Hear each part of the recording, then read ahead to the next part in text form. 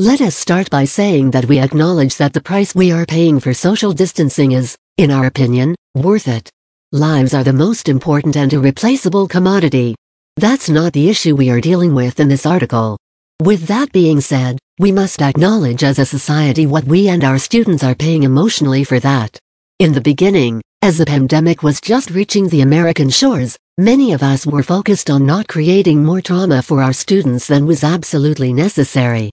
It's safe to say that we had no idea what that would really mean until the tidal wave of the pandemic swept over us.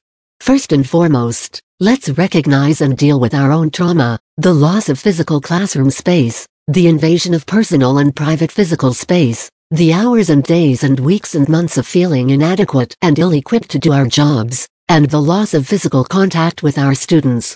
We have to deal with our own trauma before we can help students with theirs.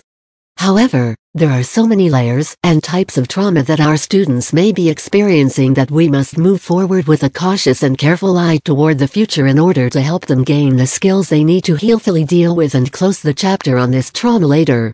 Here are some of the areas where students may be experiencing trauma. Lack of physical safety. We know abuse, homelessness, and food supply is a constant threat for some students. Adding the pressure of a pandemic and economic crisis to the already serious conditions some experience during their childhood can push families past the brink. Either now or as we begin to gather in classrooms and schools again, teachers will have to be very aware of the number of children without physical safety and begin the process of reporting.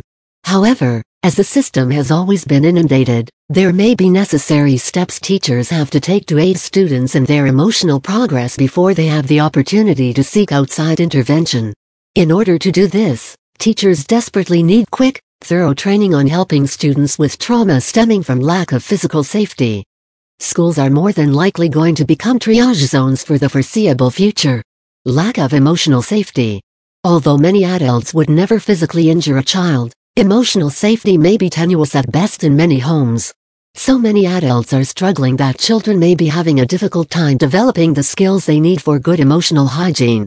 Again, teachers and staff must be granted the training necessary to prepare for dealing with the trauma and after effects. Loss. Family members are dying or are very ill.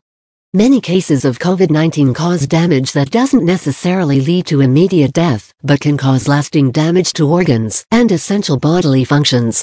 In addition, students are dealing with the loss of their classroom, friends, school if they are at the age where they are transitioning to a new level, and a general loss of normalcy.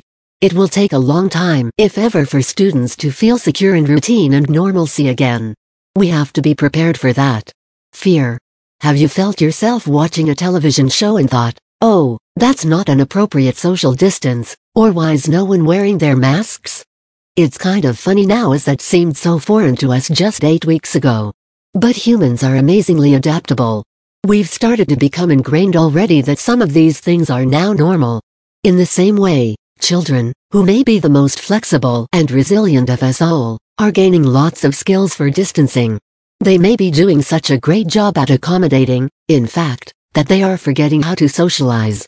It will take some time to reintegrate when this is done. We will have to help children become appropriately accepting of strangers and others outside of their families again. This may mean that you will have heightened anxiety among students, see many more cases of severe separation anxiety among kids of every age, and much more fear of illness. Students, and really, all of us, will have to get used to being around people again.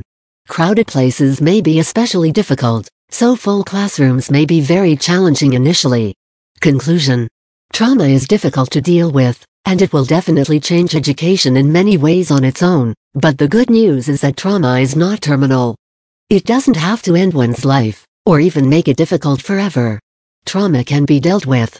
It is vital that administrators and educators know that they will be dealing with it, though, and prepare for facing it well.